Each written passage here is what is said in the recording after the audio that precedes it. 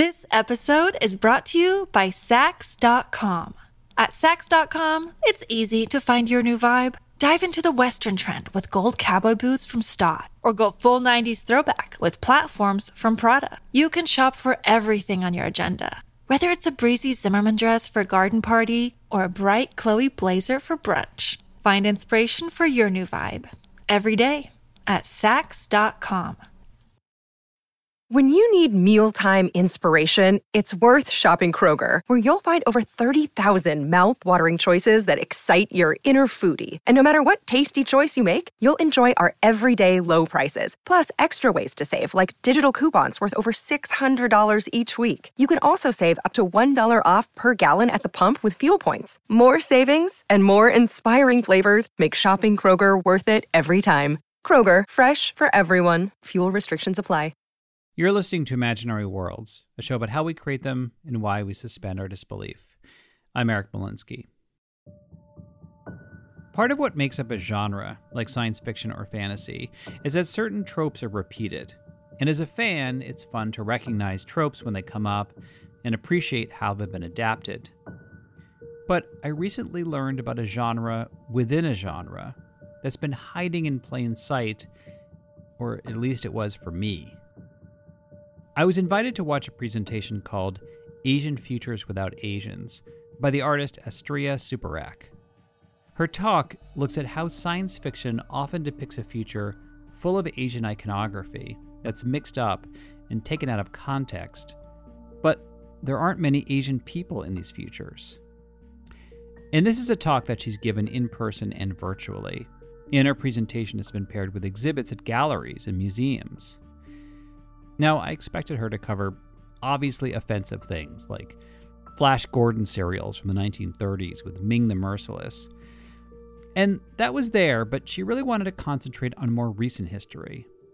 And it was eye-opening for me because I had seen most of the movies and shows that she referenced, but I was suddenly seeing them in a whole new light.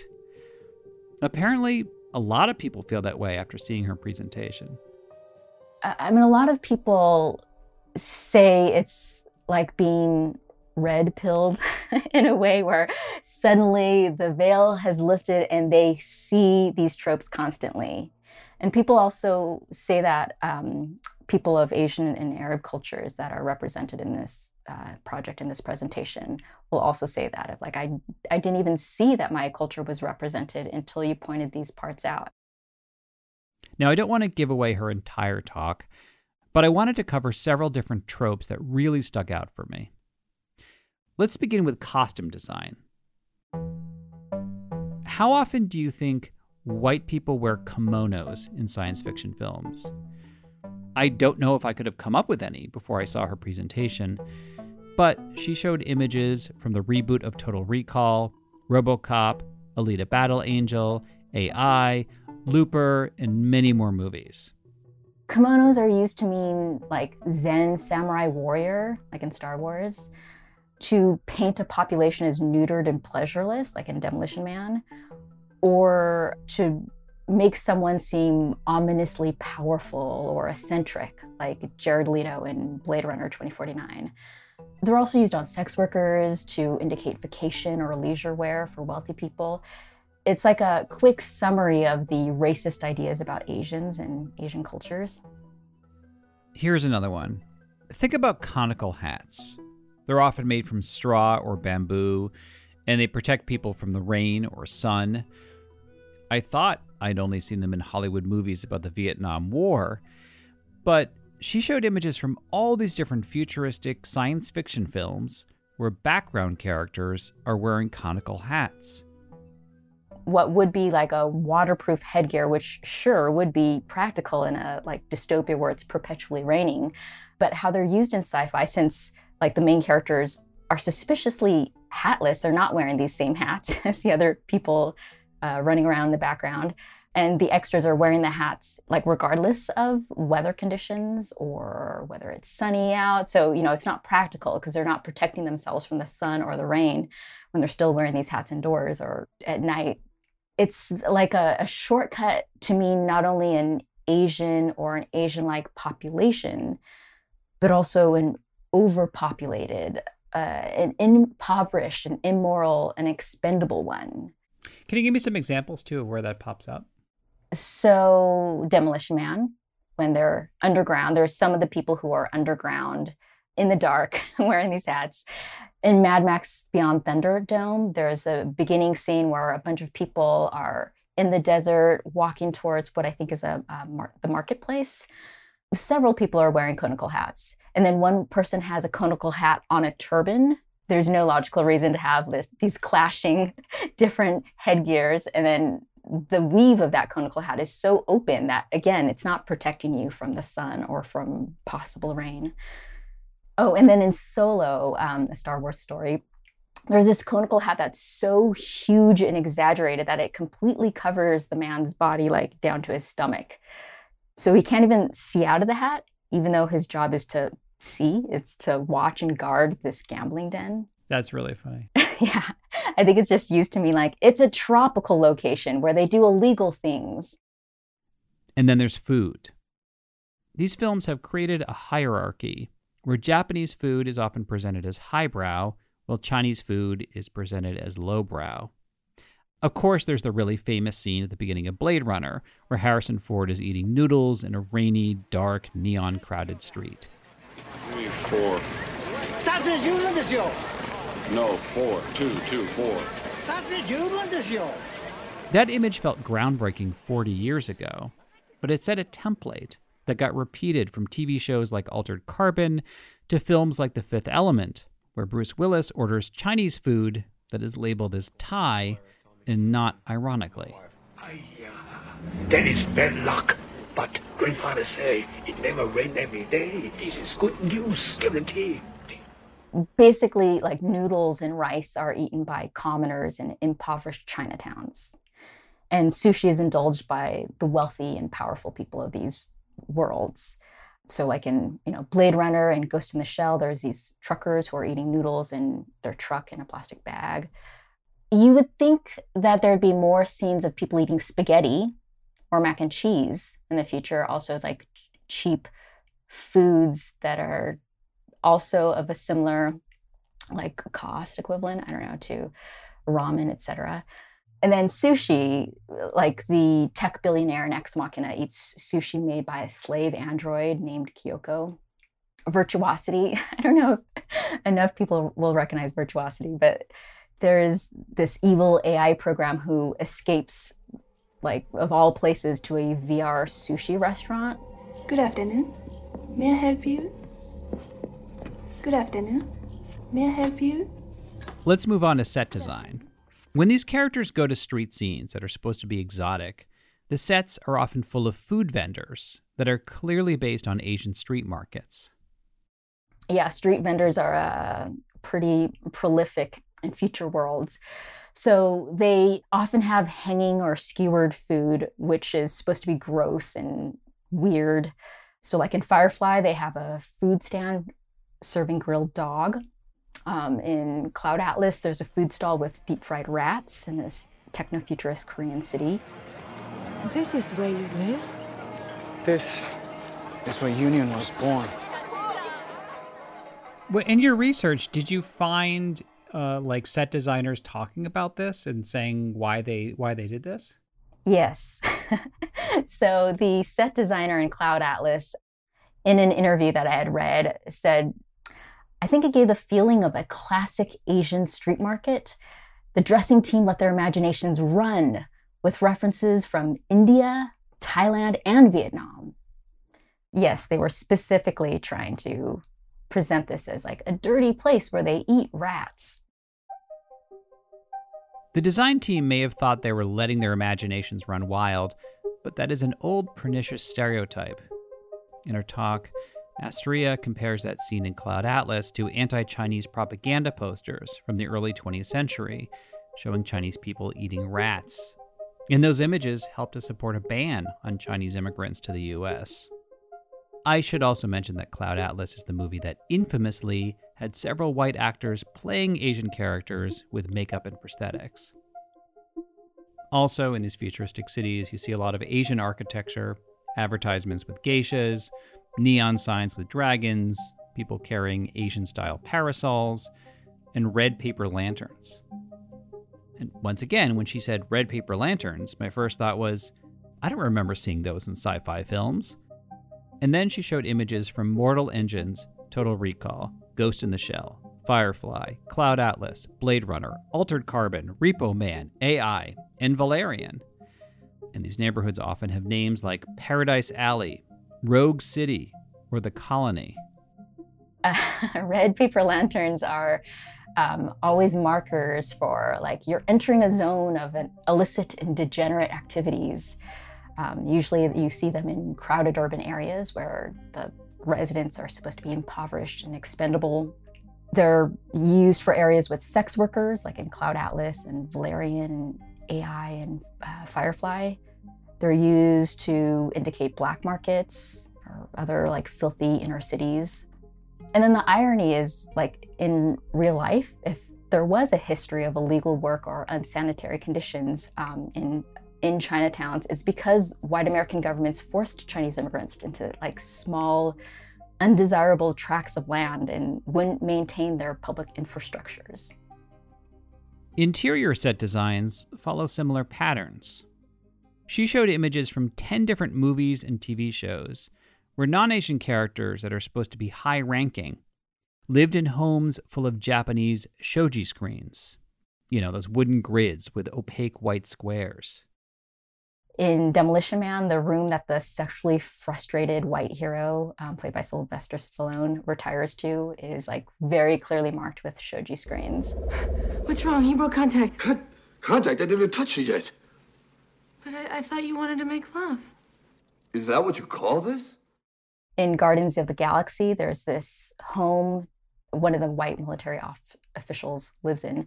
They are very careful to have the shoji screens and all these, like, minimalist Japanese elements and to create this home. And then everyone in that home stomps about with their heavy boots. It's just like, if you're making a point to reference a Japanese aesthetic in Japanese home, like, that's a kind of a basic thing you've missed.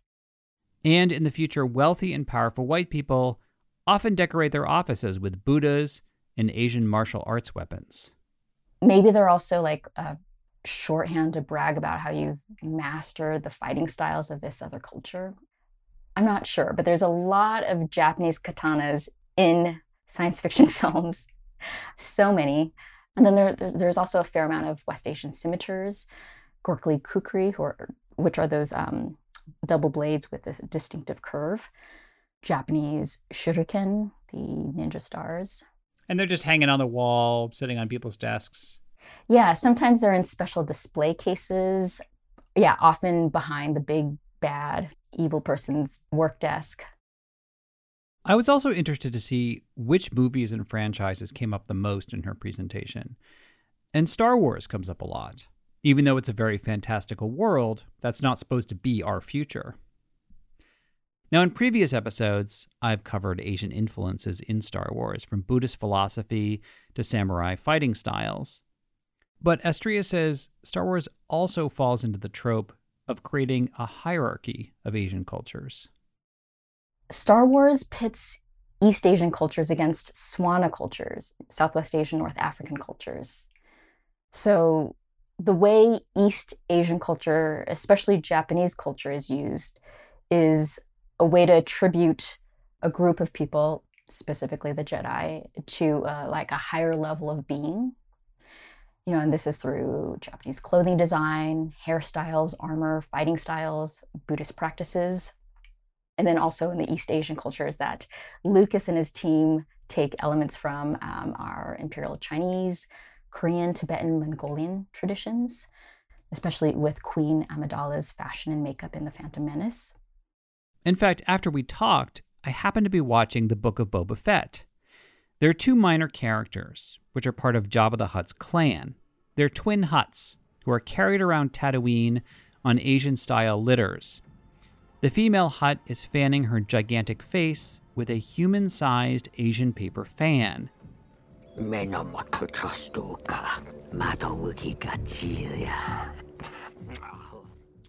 in those same episodes, I noticed a droid carrying characters on a rickshaw through the crowded streets. If I hadn't talked with her, I never would have noticed that before. She also points out the original cantina in Star Wars was inspired by a real tiki bar called the Tiki Tea Cocktail Lounge. George Lucas used to visit there when he was a student at USC. And the son of the owner of the Tiki Tea talks about seeing George Lucas sketching out characters that would later be used in Star Wars. It's fitting in a way because tiki culture itself is this inauthentic pastiche of widely different cultures, like also initially constructed by and capitalized on by white Americans. Another franchise that she brings up a lot is Firefly in the movie Serenity. The premise of that universe is that in the far future, China and the US have merged into a single galactic federation. You know, we're told the cultures combined, we hear muddled Mandarin, we see Chinese newspapers, and we see Buddhist sculptures and chopsticks and other East and Southeast Asian cultures like strewn about in every scene. But where are the Asian people? Like none of the main characters, which is a big trope.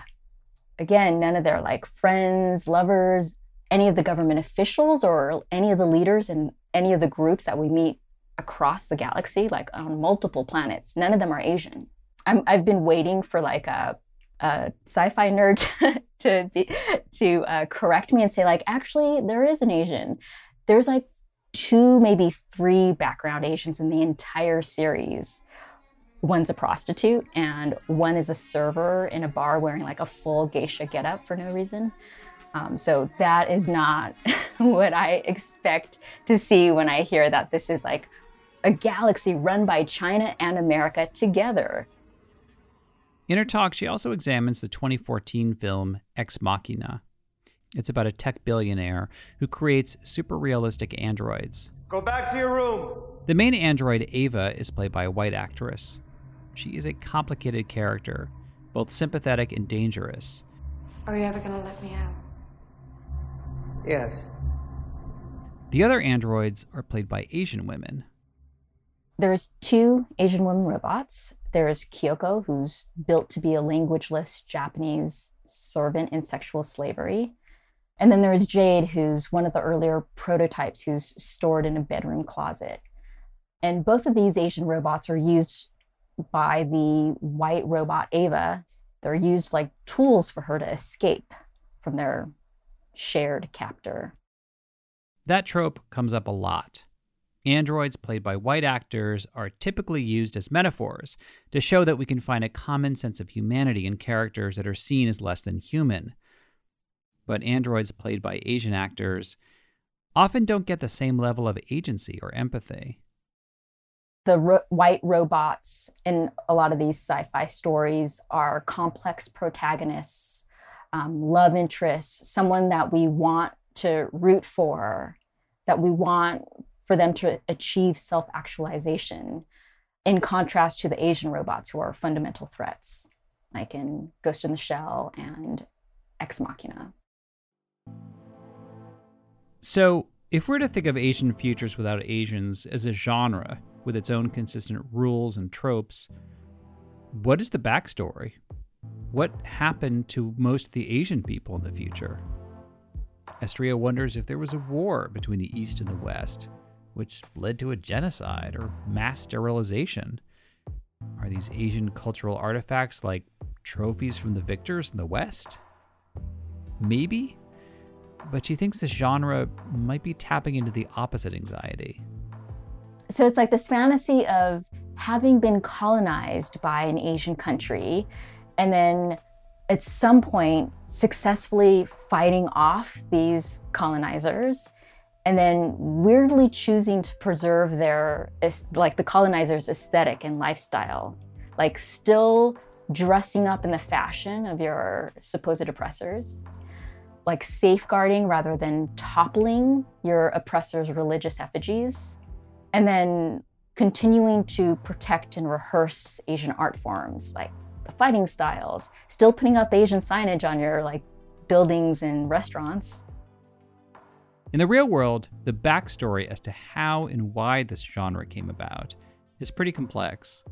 And it actually goes back to the beginning of modern science fiction, in the early 20th century. We'll explore that after the break.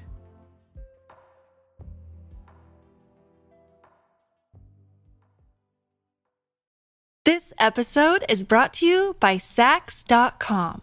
At Sax.com, it's easy to find your new vibe. Dive into the Western trend with gold cowboy boots from Stott, or go full 90s throwback with platforms from Prada. You can shop for everything on your agenda, whether it's a breezy Zimmermann dress for a garden party or a bright Chloe blazer for brunch. Find inspiration for your new vibe every day at Sax.com.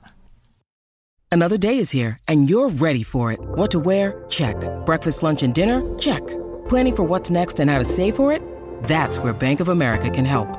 For your financial to-dos, Bank of America has experts ready to help get you closer to your goals. Get started at one of our local financial centers or 24/7 in our mobile banking app. Find a location near you at bankofamerica.com/talktous. What would you like the power to do? Mobile banking requires downloading the app and is only available for select devices. Message and data rates may apply. Bank of America NA, member FDIC.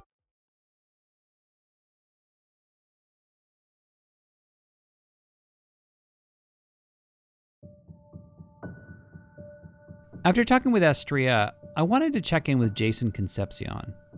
He is the host of the pop culture sci-fi fantasy podcast, X-Ray Vision. And full disclosure, I did a promo for X-Ray Vision a few episodes ago, but that is unrelated to me reaching out to him. Jason is a journalist in Los Angeles. He's a Hollywood insider, and he also moderated one of Astria's virtual presentations. He told me that as an Asian American, he was certainly aware of a lot of these tropes, but her talk was still unsettling for him. It just kind of like brought home what a big part of the genre this is, visually at least, which is something I'm still processing. I had not really reckoned with how not just like pervasive as like a stylistic flourish it is, but how kind of part of the fabric of the genre it is. One of the reasons I was curious to talk with Jason is because so often in my show, I examine popular culture that I love while I'm also critical of it. And it's sometimes hard to strike that balance. And I was wondering, how does he deal with this issue as a fan? Like sometimes as I process these things, I kind of do a cost-benefit analysis of, well, on balance, this is positive with the kind of paucity of Asian representation in American popular culture, Western popular culture. Sometimes like a positive depiction is good enough sometimes. And then also thinking about for something like Star Wars or Blade Runner, which came out 40 years ago, what was the level of cultural understanding and empathy at that given time? Did everybody do the best that they could at that particular time? And I think the answer is like sometimes it's like yes and no. But I have to, with each story, I kind of take them on their own merits, and a lot of times it's honestly just like a gut check. And then there are things, there are times in stories where I'm like, oh, that stands out as that's not good, that's bad. But what am I going to do? Like not take part in culture? At a certain point, it's like I can reject things and just kind of wall myself off from stuff that has offensive/problematic material in it, or I can engage with the stuff I like about it, use my voice to say this part of it sucked, and hope that we get better as we go forward. So, how do we get better? Jason says if a production design team is going to mix and match foreign cultures to create something new, which is what production designers do because they're from Earth, and there's only so far that their imaginations can stretch, then they need to do their own gut checks throughout the entire creative process. Generally, when you lift something out of a culture without any kind of like attempt to reckon or understand the milieu from which it comes, that is generally, I think, where you cross over into the kind of like problematic zone. Essentially you're saying, here's this fantastical world that's going to be, we want to present something as slightly strange. So when you take something from a culture and you put it in that context, what you're kind of saying is, look how weird this is, but from whose perspective, right? So just being open to having those conversations and to really doing the research about where things come from. Do you think things are getting better in that regard, or is everyone kind of on autopilot? It's hard to say. I think that it better in the sense that these are conversations that people understand happen now. It feels as if platforms and creators and production companies are aware that there are fault lines out there and that they're trying to avoid them. People at least feel the anxiety of oh, let's not mess this up, because this, even if it's for as cynical a reason as the publicity would be terrible, you know, if that's the pressure point that we have, that's the pressure point that we have as people who take part in the marketplace. So in that sense, I think it's better than it has been. But, you know, there's also signs that it could get worse. You know, I worry that it could get worse, too. I think with the growing geopolitical competition between the U.S., the West, and China, like the fact that the Chinese look different, I think, than the way America thinks of itself, that has every potential to kind of like amplify some of the worst aspects of nationalism, et cetera. You know, like I was doing some research on early sci-fi, and one of the things that really influenced the arc of early sci-fi was Japan's defeat of Russia in the Russo-Japanese War. Just a quick reminder, if like me, you haven't thought about this since your high school history class, the war between Russia and Japan lasted from 1904 to 1905, and it was a war that Russia went into with overconfidence. That was like presented as like a wake-up call to the West and the white ruling class, and a lot of dystopian and early sci-fi came out of that, and a lot of it was framed as, how do we keep these Asian hordes from rising up? We have to make sure that we maintain our technological edge. A lot of this early sci-fi from that era was presented as, you know, like a warning. The Japanese have modernized. If they teach the Chinese how to modernize, all of a sudden we're outnumbered. We have to keep this technological edge. And there's a lot of stories like that from the early decades of the 20th century that are direct responses to a European country being defeated by an Asian country in a major war. What Jason just said has a lot in common with a book of essays that I found called Techno-Orientalism. The book was edited by David Rowe. He's a professor at the University of Utah. And David says Techno-Orientalism is playing off the term Orientalism, which was first coined by the late scholar Edward Said. His argument was that the West needed something to define itself against, and so it models the East as basically the opposite of the West. So if the West is rational, the East is irrational. If the West is masculine, then the East is feminine. If the West is modern, then the East will always be pre-modern. That worked for a while, but there was a problem in that the East was quickly rising as an economic threat and competitor during the 70s and 80s, and this mostly manifested in the Japan panic in the 1980s, where Japanese manufacturing and the automotive industry in particular was seen as almost an existential threat to Ford and GM and Detroit. And that was a real kind of difficult moment psychologically for the American psyche, because Japan was this tiny island nation that had very few resources and had been completely decimated by the war a couple of decades before. And how is that going to work if, according to Orientalism, they're always going to be pre-modern? They should not be able to compete on this level. The idea of Orientalism had to be revived or re-rationalized. So the logic of Techno-Orientalism goes like this. Japanese auto manufacturers can do well because they are really good at copying and stealing. So they're just taking what we have done and building upon it. You can see that discourse now being applied to China and Chinese manufacturing. It's just the same old story in a new form. So according to Techno-Orientalism, the East is catching up and pulling ahead because they don't value original ideas and they abuse their workers. In contrast, the West respects creativity and humanity, but that may not be enough. It's their very inhumanity that is allowing them to compete with us in this way. And that led to that logic being manifested in a lot of science fiction because we had this projection of Western anxieties and fears about the East as a competitor in the future being projected onto the screen and in literature. And that's how we get these futuristic dystopias, where white characters live in worlds dominated by Asian culture.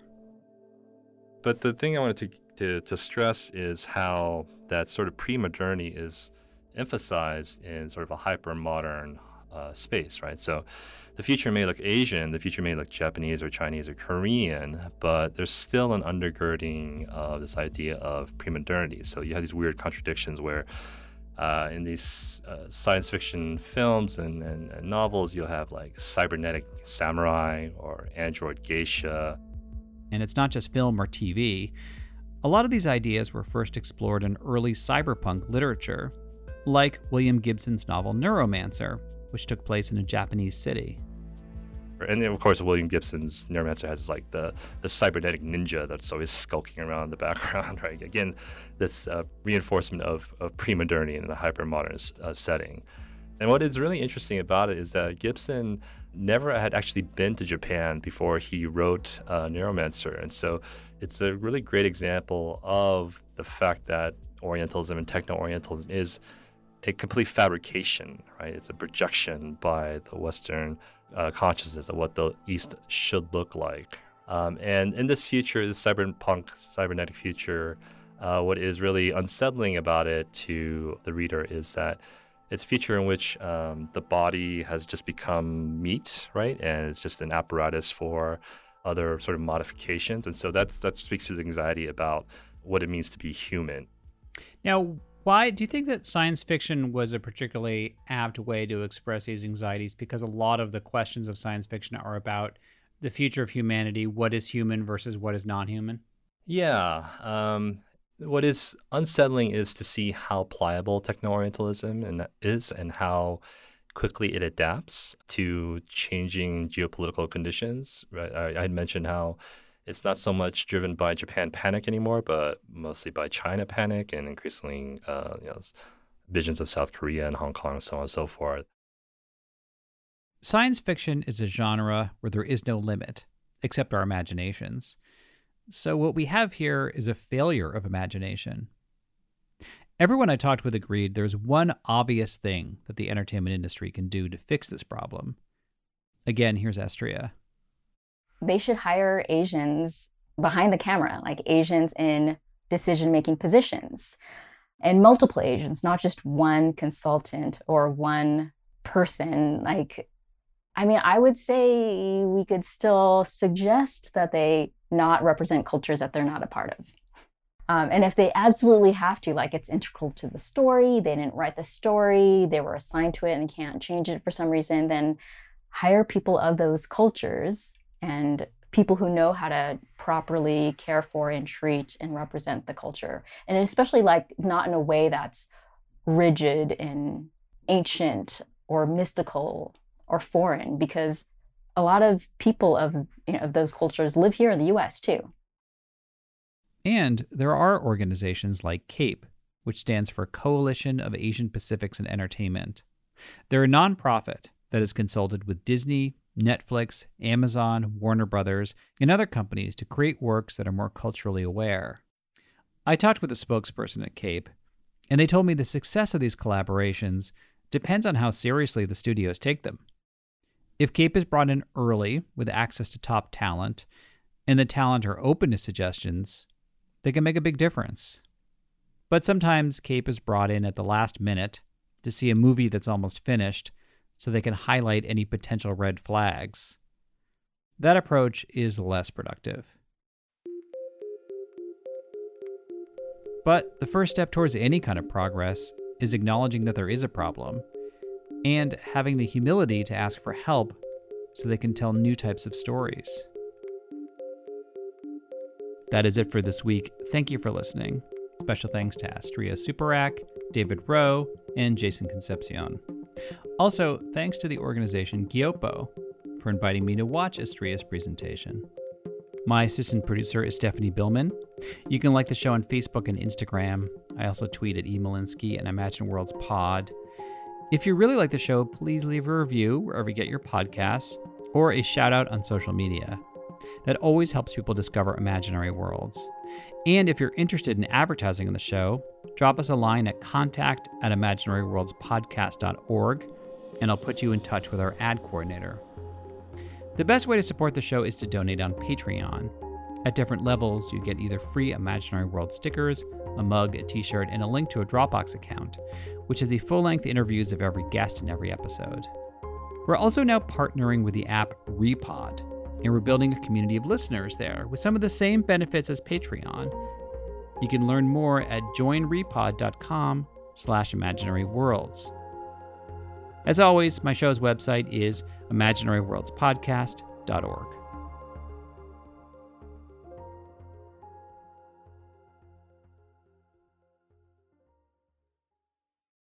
Welcome to a journey into the heart of the Texas Renaissance Festival, the nation's largest and rowdiest celebration of medieval fantasy. But what lurks beneath the facade of tights and turkey legs? Well, we dove deep into the empire to uncover a history marred by mystery and misconduct, murders, assaults, and other crimes that tarnish its legacy. This isn't just a fairy tale, it's a cautionary tale of power, fantasy, and the consequences that follow when they all collide. Search for Crime Waves Renaissance Texas on Apple Podcasts, Spotify, or wherever you're listening now.